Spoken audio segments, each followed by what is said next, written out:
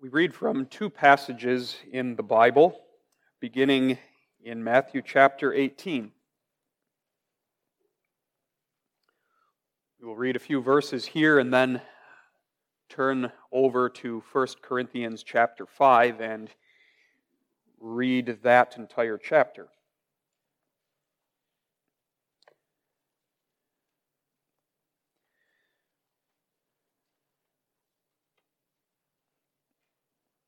So let us hear the word of God beginning in Matthew 18, verse 15, and reading through verse 18.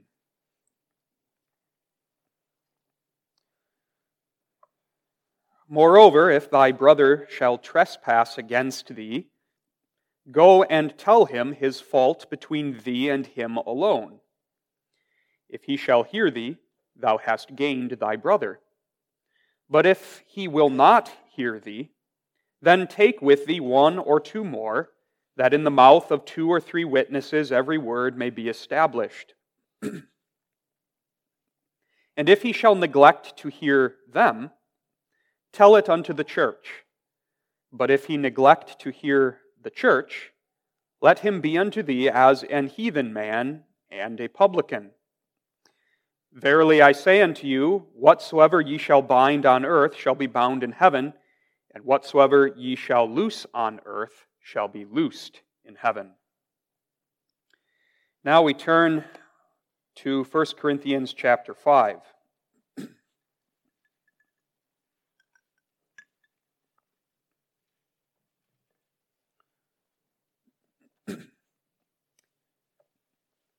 Matthew 18 is a passage where Jesus himself gives instruction about Christian discipline, and here in 1 Corinthians 5, the inspired Apostle Paul gives instruction about church discipline. So we begin reading at verse 1. It is reported commonly that there is fornication among you, and such fornication as is not so much as named among the Gentiles, that one should have his father's wife.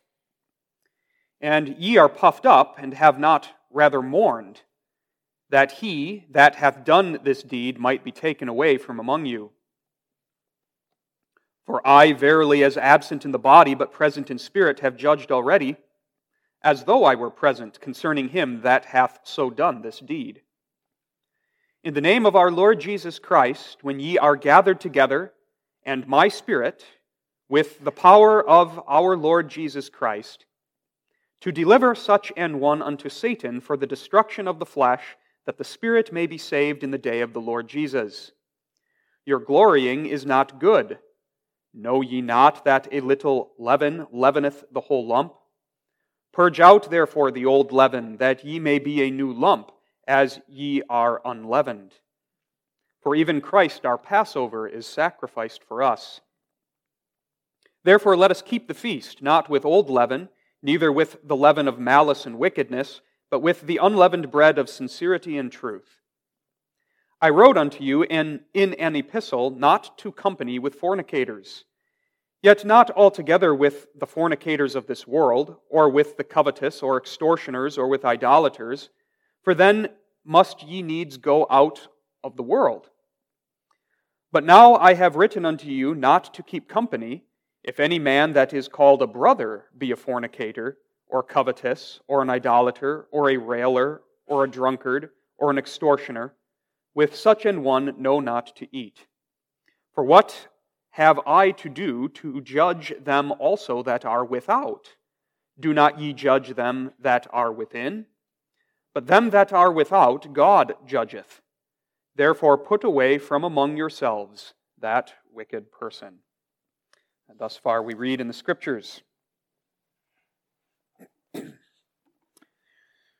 We are up to the final question and answer of Lord's Day 31 of the Heidelberg Catechism. Question and answer 85, where the question states or asks, how is the kingdom of heaven shut and opened by Christian discipline? Thus, when, according to the command of Christ, those who under the name of Christians maintain doctrines or practices inconsistent therewith, and will not, after having been often brotherly admonished, renounce their errors and wicked course of life, are complained of to the church, or to those who are thereunto appointed by the church. And if they despise their admonition, are by them forbidden the use of the sacraments, whereby they are excluded from the Christian church and by God Himself from the kingdom of Christ. And when they promise and show real amendment, are again received as members of Christ and His church. Beloved in the Lord, we return to Lord's Day 31 to finish our consideration of the keys of the kingdom. That special spiritual power that Christ has given to His church to exercise through her appointed office bearers. The keys of the kingdom are two. Last time we looked at the first key and what we can call the main key, which is the proclamation or the preaching of the Holy Gospel. Preaching is the main key because this key is in constant use in the church of Christ. The church's main calling is to bring the word, to proclaim the gospel of Jesus Christ. And when the word is brought, that word has a disciplining power. Jesus, at the Great Commission, commanded His disciples to go into all the world and to make disciples of all nations. And the primary way that the apostles discipled people, made disciples, was by bringing the word. The word disciples. The word disciplines. The word instructs in the truth of God and of His Christ and the Christian life that is to flow out of faith in Christ. The preaching of the gospel is the main key. But today we focus on the second key. The second key that Christ has given to His church is the key of Christian discipline or church discipline. Those two terms refer to the same thing. And throughout the sermon, we're going to touch on two levels or two kinds of discipline that go on in the church. There is discipline among the members mutually, a kind of informal discipline on an individual level between members of the congregation. And then there is the official discipline of the church that is carried out by the office bearers, particularly the elders whom Christ has entrusted this key to and who are called to exercise the key of discipline. And these two forms or kinds of discipline are connected, and we want to see that connection. Both are very important in the life of the church. The key of Christian discipline is brought to bear when there is sin in the church, particularly sin that is not repented of.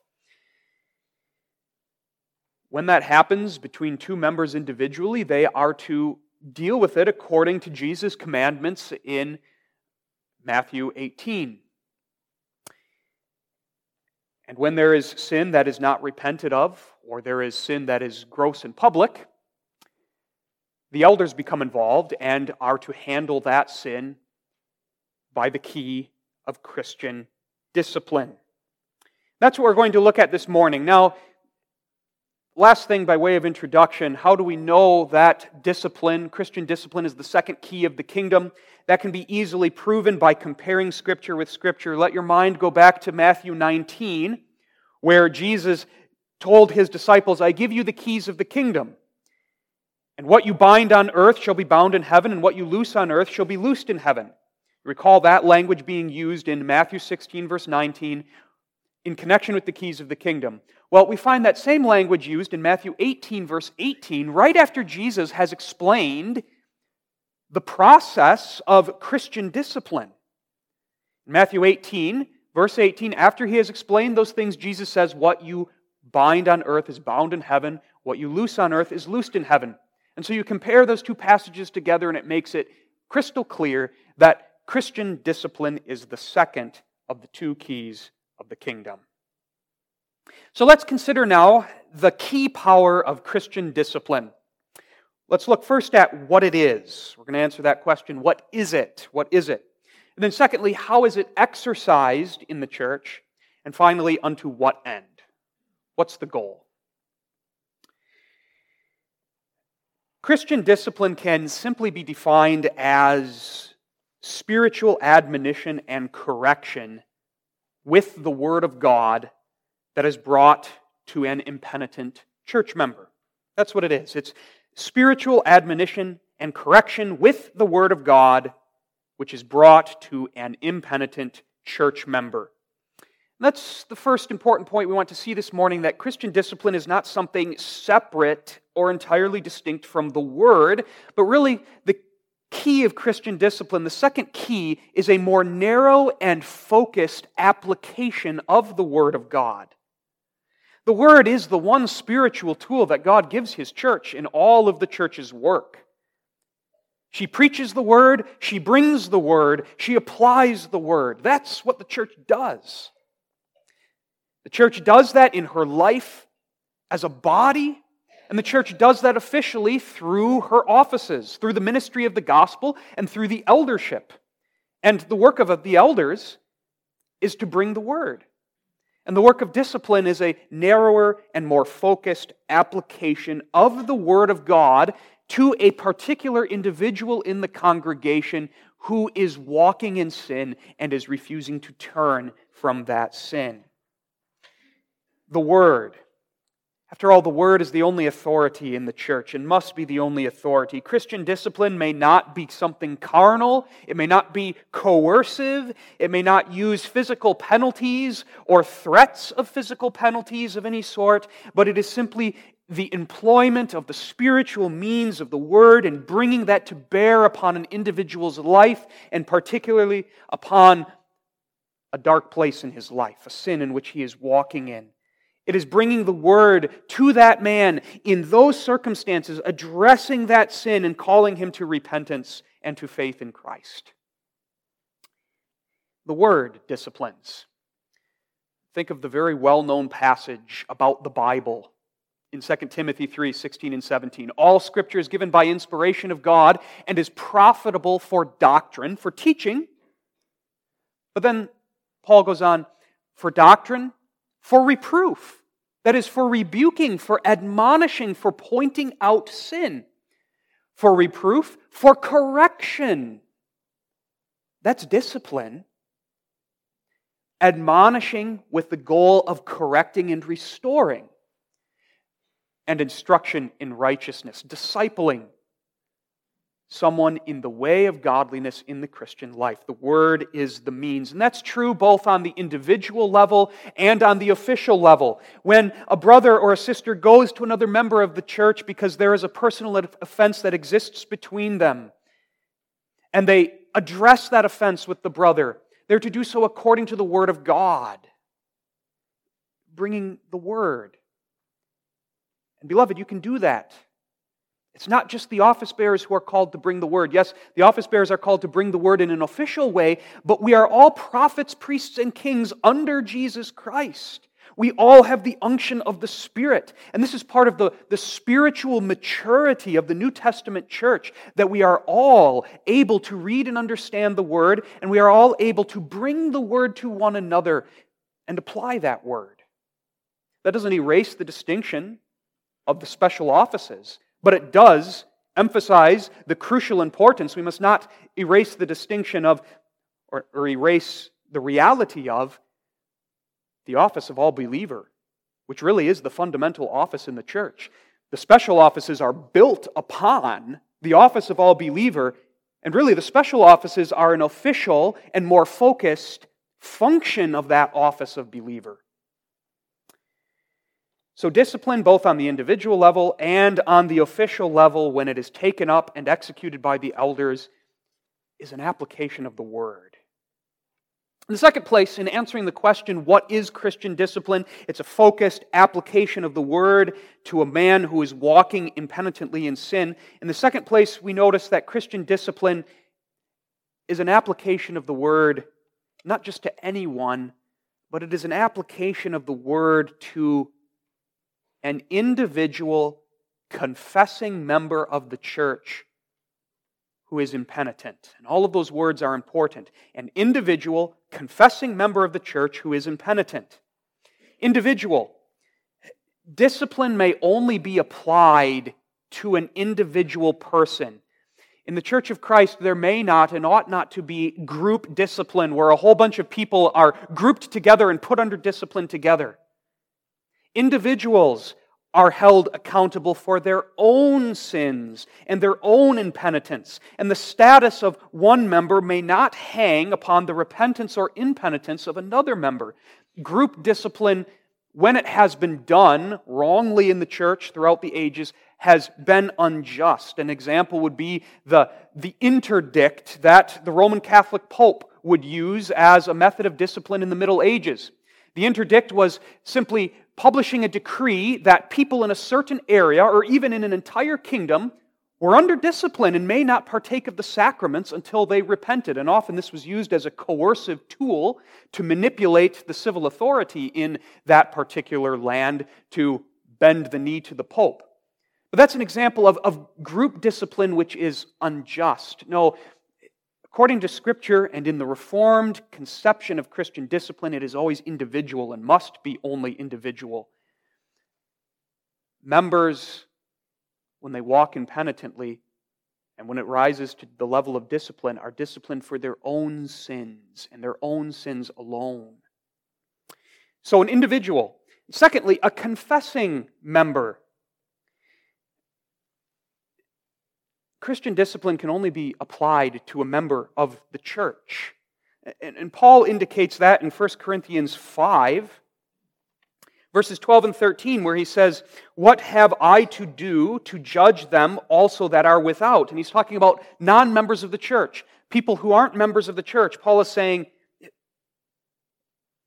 we don't have jurisdiction over them. They're not members of the church. Discipline cannot be applied to them, but to those who are within. Members of the church, now particularly confessing members, submit themselves to the oversight, the instruction, and the discipline of the Church of Christ as it is carried out through her elders. Only confessing members can be barred from the Lord's Supper. Confessing members, as said a moment ago, have vowed to submit and to hear and to hearken unto the discipline of the church. And so it is only members, and particularly confessing members, that are the proper objects of church discipline. Now, for sure, a baptized member can be admonished, or a baptized member that removes themselves from the church or does not heed the admonition of the elders may eventually be put out by erasure, that is, their membership is terminated in the congregation. But discipline is particularly applied to confessing members who have identified themselves with a local congregation and vowed to place themselves underneath the oversight of the elders of the church. So, discipline is individual, discipline is administered to the confessing member, but now here's the crucial part. The object of Christian discipline is the impenitent member of the church. It's impenitence that brings discipline to bear. Not simply falling into sin. If it was simply falling into sin, then you and I, we all would be under discipline quite often, wouldn't we? But discipline, official church discipline, is administered to those who walk in sin and after often being brotherly admonished, as the Catechism says, refuse to recognize their errors or their wicked course of life. Impenitence. As one commentator on the Catechism put it, it's not members who fall into a sin that are immediately put under discipline, but those who cling to their sin. And so it is the impenitent member who becomes the object of Christian discipline. Now, it's worth noting at this point that there are some cases where discipline will be administered swiftly. And this requires that we understand a very important distinction in the kinds of sins that become disciplinable in the church. There are private sins, or sins that we call private sins, and there are sins that we call gross public sins. Private sins are sins which are not known to many. They are individual offenses between a brother and another brother in the church. They are sins which do not give public offense or are not a danger or a threat to others in the congregation. Private sins must be addressed privately following the way of Matthew 18, as Jesus describes it. But not every single sin must be addressed according to the way of Matthew 18. There are other sins, namely gross public sins, which become a matter that the church must address immediately and often become a matter of church discipline very quickly. Gross public sins are sins that are crimes in the eyes of the state, or sins that are widely known such that they give a very public offense, or sins that make the sinner potentially a danger or a threat to the congregation. Sins of a public nature or a gross nature like that, the elders get involved right away. There's a public announcement to the congregation so that the facts are laid out in order to silence rumors and in order to give people the information that they ought to know. And that becomes something that the church must take up and work with right from the get-go.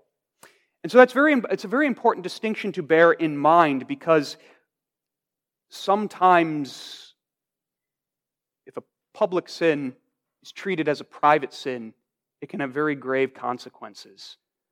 Public sins, gross public sins, do not have to be dealt with according to the way of Matthew 18. An outstanding example of that, and a painful lesson that has had to be learned, is in our dealing with child sexual abuse. That is a gross public sin which must not be dealt with according to the way of Matthew 18. May not be, but must be publicly announced and must be dealt with official church discipline right away. And so we must bear that in mind, that in the church's carrying out of discipline, there are two levels. There are two levels or two kinds. There's the discipline of the members among each other, and then there is the official discipline that is carried out by the elders of the church. And there are two sorts of sins. There are the private sins which must be dealt with according to the way of Matthew 18, and there are gross public sins which are not to be dealt with according to Matthew 18, but become the business of the elders right away. So that, in short, is what church discipline is. Now, before we move on to look at how it is exercised, a couple of applications. Number one, let us remember those 4 words that we looked at last week that define the nature of the keys of the kingdom. That the keys of the kingdom is a stewardly power, a spiritual power, a ministerial power, and a declarative power. Those 4 words need to be applied not just to the preaching of the gospel, but to Christian discipline. Stewardly. Christ is the key holder. Christ alone ultimately is the one who disciplines. He disciplines to rescue His sheep when they walk in ways of sin, when they go astray, and He uses the key of discipline to expel goats and wolves from His sheepfold who do not belong within His sheepfold. The elders are but the stewards of the keys, and that's why the Catechism begins answer 85 the way it began answer 84, when according to the command of Christ, always church discipline must be exercised not according to human will or human wisdom, but strictly in accord with the Word of God and the command of Christ. That means then the church should not fear to administer Christian discipline. Christ commands it. And Christ is not commanding something that is unwise. Christian discipline is part of how Christ, the Good Shepherd, shepherds His people. And when Christian discipline is done in harmony with God's Word, it is not something that is oppressive, but is an act of love. When it is done according to the Word of God, it is valid. And as Jesus says, what is bound on earth is bound in heaven, and what is loosed on earth is loosed in heaven. Because the church has stewardship of the keys of the kingdom, that means she is not infallible. And there are times when the church errs in her disciplinary work. But Christ does not err. Christ does not err. And so when discipline is done according to the Word of God, we can be confident that Christ is exercising the key through that discipline. But when the church errs, erroneous discipline does not put a person outside of the kingdom. Christ is not guilty of the errors of His church when His church does err. Stewardly. Secondly, spiritual and ministerial. We talked about that last week, how the power of the church is not a physical, coercive power, but is a spiritual power and a ministerial power. It is a power employed to serve the good of God's people. Church discipline is not to be a rod. It is not the sword of the state, but it is the Word of God that addresses sin and seeks to restrain and correct sin by spiritual means. God chastens His people. We must remember what it means that God chastens. When God chastens His people, He doesn't pour His fury upon them.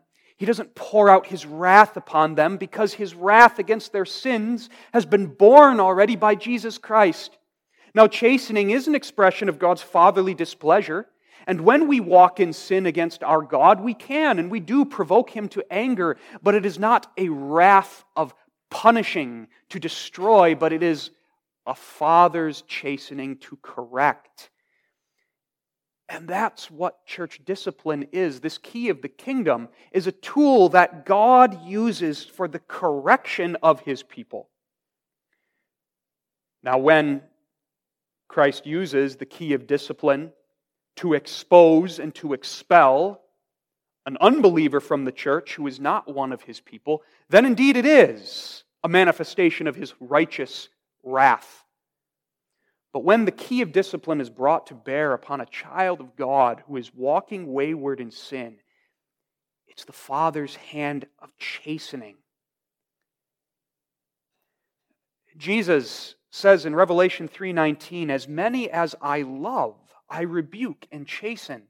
Be zealous, therefore, and repent."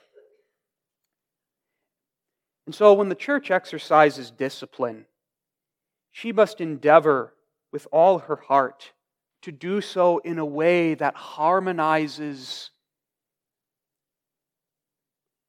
with God's purpose in discipline. Discipline is not to be carried out in wrath and in anger. It is not to be done to get rid of a difficult person, but it is to be done in a spirit of love. That doesn't mean that discipline isn't firm. Oftentimes, discipline must be firm, and sharp, penetrating rebuke and admonition is brought from the Word of God, but it is to gain a brother. It is an act of love. It seeks to correct and restore. It's ministerial. And thus, as the church exercises discipline, she must do so not from a haughty position of self-righteousness, but from a lowly position of humility as a servant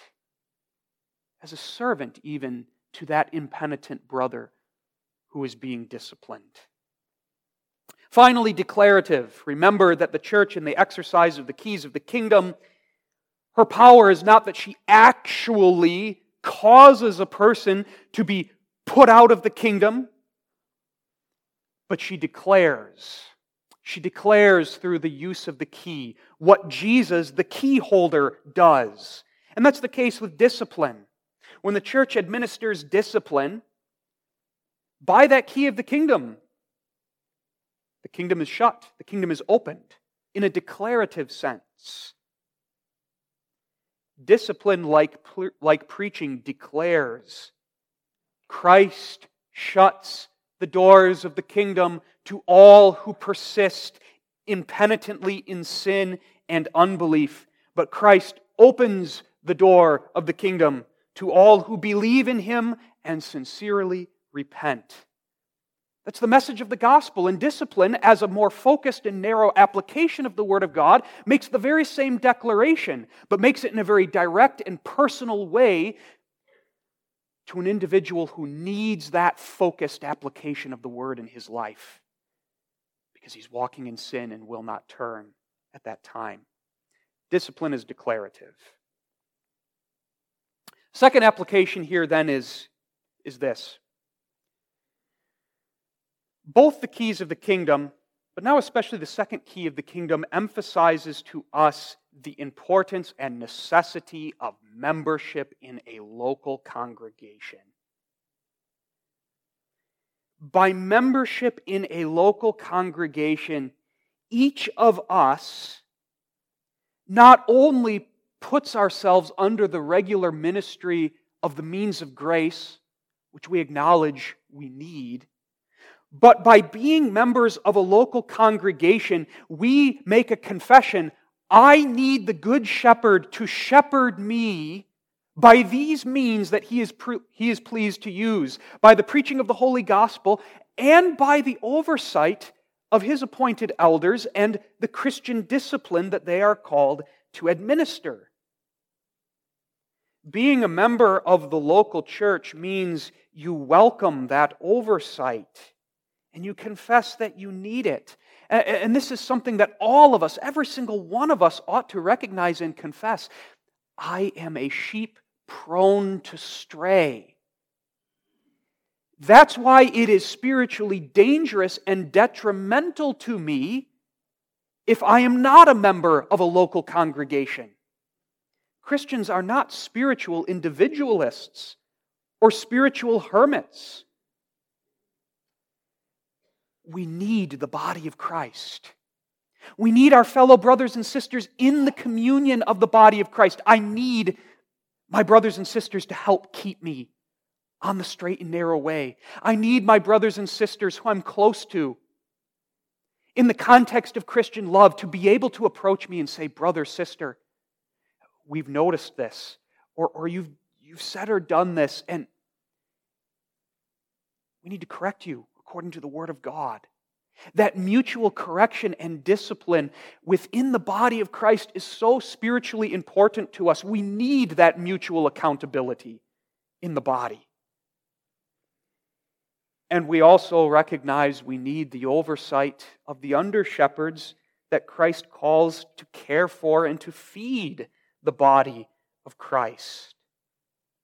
Recognizing that God is pleased to shepherd us by their hand. That's why the Belgic Confession in Article 28 calls submitting ourselves to the teaching and discipline of the church as bowing our necks under the yoke of Christ. If you're not a member of a local church, you don't have that mutual accountability and encouragement within the body of Christ, and you haven't submitted yourself to that yoke of Christ, the oversight of His elders, which He is pleased to use for our spiritual good. So in our day and age, when official church membership in a local congregation is more and more looked at as something that's not so important, let us stand steadfast in this. No, I belong as a member in the local congregation. That's where Christ wants me, and that's where Christ ministers to me, and I recognize my need. I need my brothers and sisters in the congregation to help me in my spiritual life, and I need the teaching and discipline of Christ's church. So that's what it is in brief. Let's move on briefly to talk about how Christian discipline is exercised. Here again, remember the two levels or the two forms of discipline in the church of Christ, which are distinct and related. There is the individual level, the informal discipline of members mutually among themselves, dealing with sins and offenses according to Jesus' word in Matthew 18. And there is the official church discipline carried out by the whole church through her ordained elders. We're going to look at both of those and how discipline is carried out on both of those levels. First, we begin with the informal, the individual level, believer to believer. That's what Matthew 18 is especially about. In Matthew 18, Jesus gives us the procedure, the steps for addressing private sins, personal grievances and offenses that arise between members in the church. And this is so very practical because we are all sinners.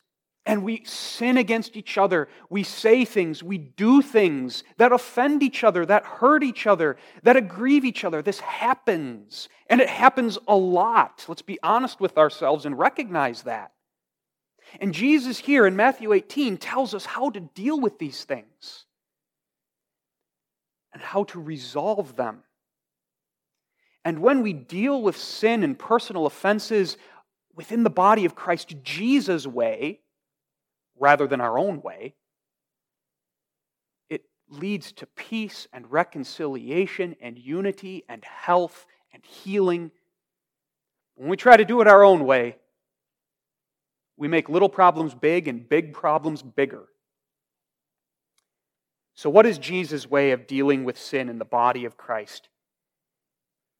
There's 3 steps to it. First, in Matthew 18, verse 15. This is where it starts. If your brother shall trespass against thee, go and tell him his fault between thee and him alone. And if he shall hear thee, thou hast gained thy brother. It's that simple. Go talk to your brother. Go talk to your sister in the church if they have offended or grieved you. And it goes the other way too. If you know that your brother or your sister has a grievance against you because you've offended them, don't wait for them to come to you, but you go to them. That's what Jesus says in Matthew 5, 23 through 24. He says, if you know you have a brother who has aught against you, go, be reconciled with your brother. And so important is this that if you have to leave your offering at the foot of the altar, drop it there and go. So important is reconciling with your brother that even worship can wait. Go. Go talk to your brother. Go talk to your sister. Tell him his fault. Now, what does Jesus mean there? Does Jesus mean go over and yell in his face and shake your fist at him and tell him how horrible a person he is? No.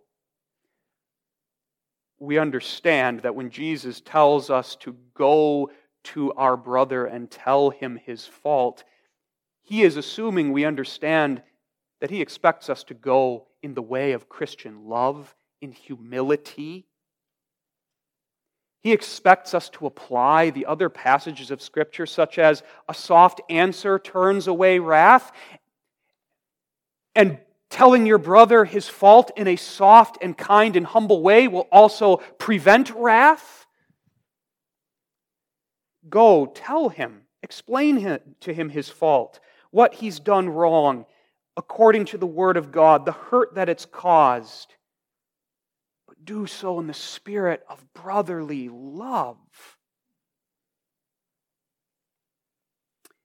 And if you're the one being approached, a soft answer turns away wrath. Human nature is immediately get defensive and push back. but that just makes problems bigger. Listen. Really hear your brother. Don't take the time that your brother is using to tell you his grievance to load your gun to fire back, but listen, and humbly acknowledge where you've aggrieved your brother. The first step of Matthew 18 should lead to James 5:16. Confess your faults one to another and pray for one another that you may be healed. Humbly bring a grievance. Humbly hear the grievance. Humbly talk together about it. Humbly confess your faults to one another. Humbly extend forgiveness to each other. That's how reconciliation happens. That's Jesus' way, and it's beautiful. And in fact, in a healthy church and among spiritually healthy Christians, this should be going on all the time. Discipline should often start and end here. This is Jesus' way of dealing with things. And it's the one way that really deals with things. So many other ways that we'd rather go, many other ways we think would be better ways to deal with it. And what we so often end up doing is throwing gasoline on fires. Ideally, it will end here, but it doesn't always. Perhaps the brother whom you approach is resistant or refuses to acknowledge. And that's where Matthew 18:16 comes in. But if he will not hear thee, take with thee one or two more, that in the mouth of 2 or 3 witnesses every word may be established. This is what you do if your initial attempts to address an offense are rebuffed. You don't give up. You don't run prematurely to the elders. You don't become enraged. You don't go and talk to everyone else about how horrible this person is. But with patience and with charity, you go back. You bring 1 or 2 with you as witnesses, that every word may be established, so that an accurate testimony can be verified, with a view to the fact that if it doesn't end here, it might have to be brought to the elders. But here, patience and charity is so important because human nature so quickly becomes angry, especially when my brother has done me wrong and he won't recognize it. It's so very easy after the first time he rebuffs me to become furious and want to rush ahead. Patience, charity, love is long-suffering. Remember, that's the very first thing 1 Corinthians 13 says about love. Long-suffering. And so you go back and you talk to him. You reason with him from the Scriptures. And the 1 or 2 witnesses that you bring with you can help in that regard. They can help bring the word to this brother who is not recognizing the wrong that he has done. You labor patiently, prayerfully, perhaps even repeatedly here at this stage. You want to gain your brother. But sometimes it becomes clearer and clearer that a man is obstinate in his sin. And that's where Matthew 18:17 comes in, the third step of Matthew 18. And if he shall neglect to hear them, that is, you and the witnesses that you've brought, tell it unto the church. Tell it unto the church doesn't mean broadcast it far and wide to all and sundry. Tell it to the church means what the Catechism explains it as meaning. The bottom of page 18 in the Psalter. When they are complained of to the church, or here isn't saying, here's the other option, it's tell the whole church or tell. It's saying this is what telling the church means to those who are thereunto appointed by the church. That is the elders, those whom Christ has charged with carrying out the work of Christian discipline. Hear with grief and loving concern, not with relish. You report the matter to the consistory because the brother has remained obstinate. You report that you followed the steps of Matthew 18, including going to that brother with 1 or 2 witnesses, but to no avail. You state precisely what your charge is against that impenitent brother. And it is here that private discipline among members of the church mutually, it is here that discipline of a private sin comes to the elders and becomes the official work of the elders. This is the way that private sins must be addressed. First by Matthew 18. And if the way of Matthew 18 does not yield repentance, then it is brought to the church to be addressed by the elders. And as Jesus goes on to say in the last part of verse 17, but if he neglect to hear the church, let him be unto thee as an heathen man and a publican. And the idea there is now the church begins admonishing this man, bringing admonitions and even putting him under official church discipline. And the elders labor with him with a goal of achieving his repentance. Brief application before we look at official church discipline. This is so very important. Let that be pressed upon our hearts this morning, how important it is to practice Matthew 18 among ourselves. Let this be the default way that we handle grievances and offenses with others in the church. This is Jesus' way. This is the wise way. This is the way that leads to healing. This way is not satisfying to our sinful flesh, and often we want what's satisfying to our sinful flesh. We want to be able to gripe. We want to be able to hold a grudge against someone. We want to be able to tell other people how horrible that other person is in the church. But that only leads to disunity, to the straining of relationships, to the driving in of wedges between brothers and sisters in the body of Christ. Let us be devoted and diligent in carrying out our disciplinary calling as believers. This is our calling. To address sins, offenses, and grievances as Jesus calls us to do.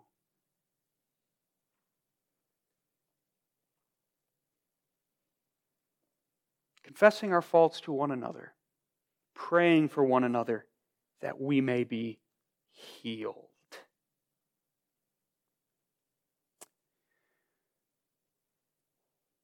More quickly, the procedure for official church discipline, that is, the discipline carried out for the elders, carried out by the elders. Official church discipline comes into play when there is a private sin that could not be resolved following the way of Matthew 18, and so it's been brought to the consistory. Or official church discipline comes into play when there has been a gross public sin that the consistory must take action on. Official church discipline also has 3 steps. And one of the Bible passages that undergirds the 3 steps of official church discipline is Titus 3, verse 10, where Paul says, a man that is an heretic, and now heretic there doesn't simply refer to a false teacher who is intentionally promoting false doctrine, but the literal meaning of this Greek word here is someone who willfully chooses their own way, a schismatic, a divider, a one who insists on going his own way. Most generally, an impenitent sinner. A man that is an impenitent, after the first and second admonition, reject. And so there you have the 3 steps of official church discipline. The first admonition, the second admonition, and then rejection, which is what we call excommunication. Very quickly, let's go through those. The first admonition is called silent censure in our midst. That's what the Catechism is getting at when it refers to a man being forbidden the use of the sacraments. The elders bring admonition to this impenitent sinner. And part of that admonition is they inform him that he is barred from partaking of the Lord's Supper. This is so that the Lord's Supper is not profaned by someone presuming to come who is not examining himself and who is not sorry for his sin. And barring him from the Lord's Supper is also a focused application of the Word, because the Lord's Supper is the visible Word of God. Debarment from the Lord's Supper is declaring to that man, as long as you walk impenitently in sin, you are cutting yourself off from the kingdom of God. For the Lord's Supper is the communion feast of the citizens of the kingdom. While a man is under silent censure, the elders are to diligently labor with him, admonish him to come to repentance. The second step in our practice is the step of making public announcements. And here's where there can be a little bit of confusion. There are 3 public announcements that are made in the course of official discipline work. But those 3 public announcements are not the 3 steps of discipline. The second step of discipline contains those 3 announcements. So you have the first step, which is silent censure. You have the second step, which is the public announcements, and there are 3 of them. And you have the third step, which is excommunication. The first of those 3 public announcements, which is the second admonition in Titus 3:10, the first is simply an announcement that is read in church, because this concerns the whole church, that there is a member who is walking impenitently in sin against this or that commandment, and the congregation is urged to pray for that brother, though the name is not yet disclosed. The church is to be involved in the work of discipline, because the whole church disciplines through the offices. Throughout this whole process, the elders are laboring, bringing admonitions. And if there is genuine repentance, at any juncture, the progress of discipline will stop. Now, that doesn't mean that discipline will be immediately lifted. There are times where a man gives evidence of being sincerely sorry for his sin. He gives a confession that appears to be very genuine. At that point, the elders will not push forward in discipline, but they might not lift it immediately, because repentance needs to be demonstrated. More than just tears, but as the Catechism says, promising and showing amendment of life. So, the second admonition consists of these 3 public announcements. The first, without a name. The second, the consistory will announce the name of the brother who is walking in sin.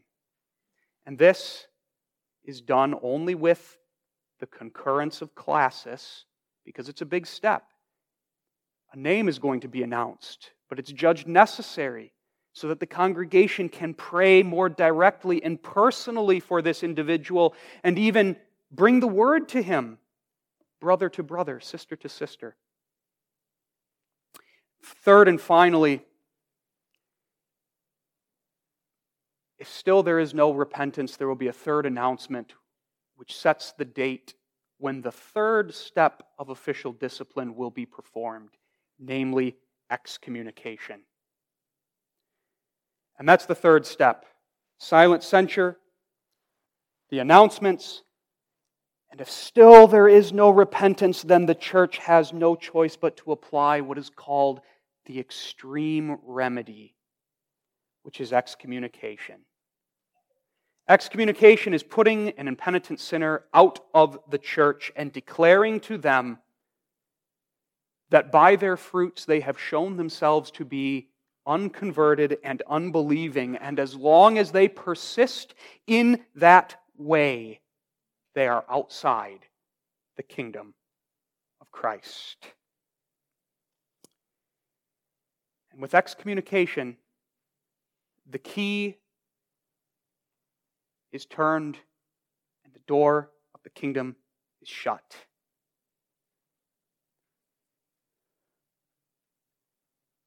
But for the child of God who wanders so far, the door is never permanently locked.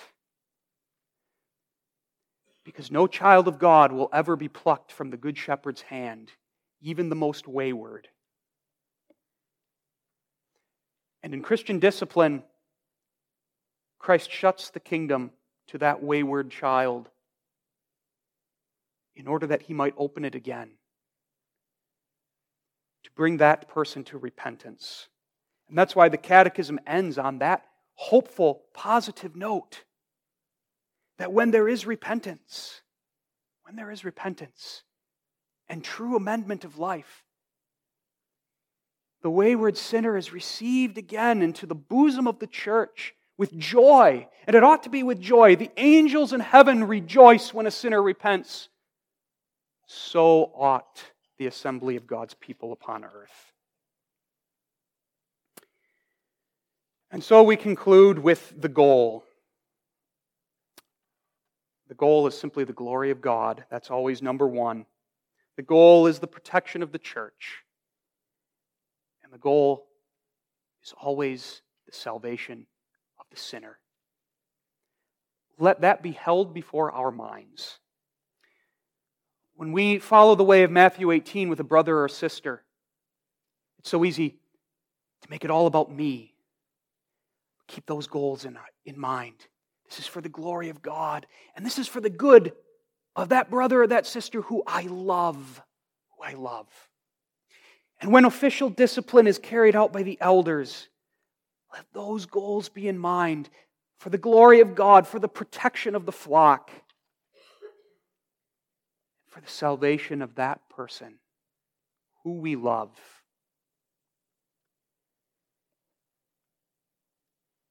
Christ uses the keys. Christ is able to work great wonders by the keys. May God grant us the grace as a church to employ His keys faithfully. Amen. Father in heaven, we thank Thee for the key of discipline. We pray that Thou wilt be pleased to use it in our midst for our spiritual good. Grant us faithfulness in the use of this key. And may we ever acknowledge Thee and give Thee the glory for the great works that Thou dost do. This we ask in Jesus' name. Amen.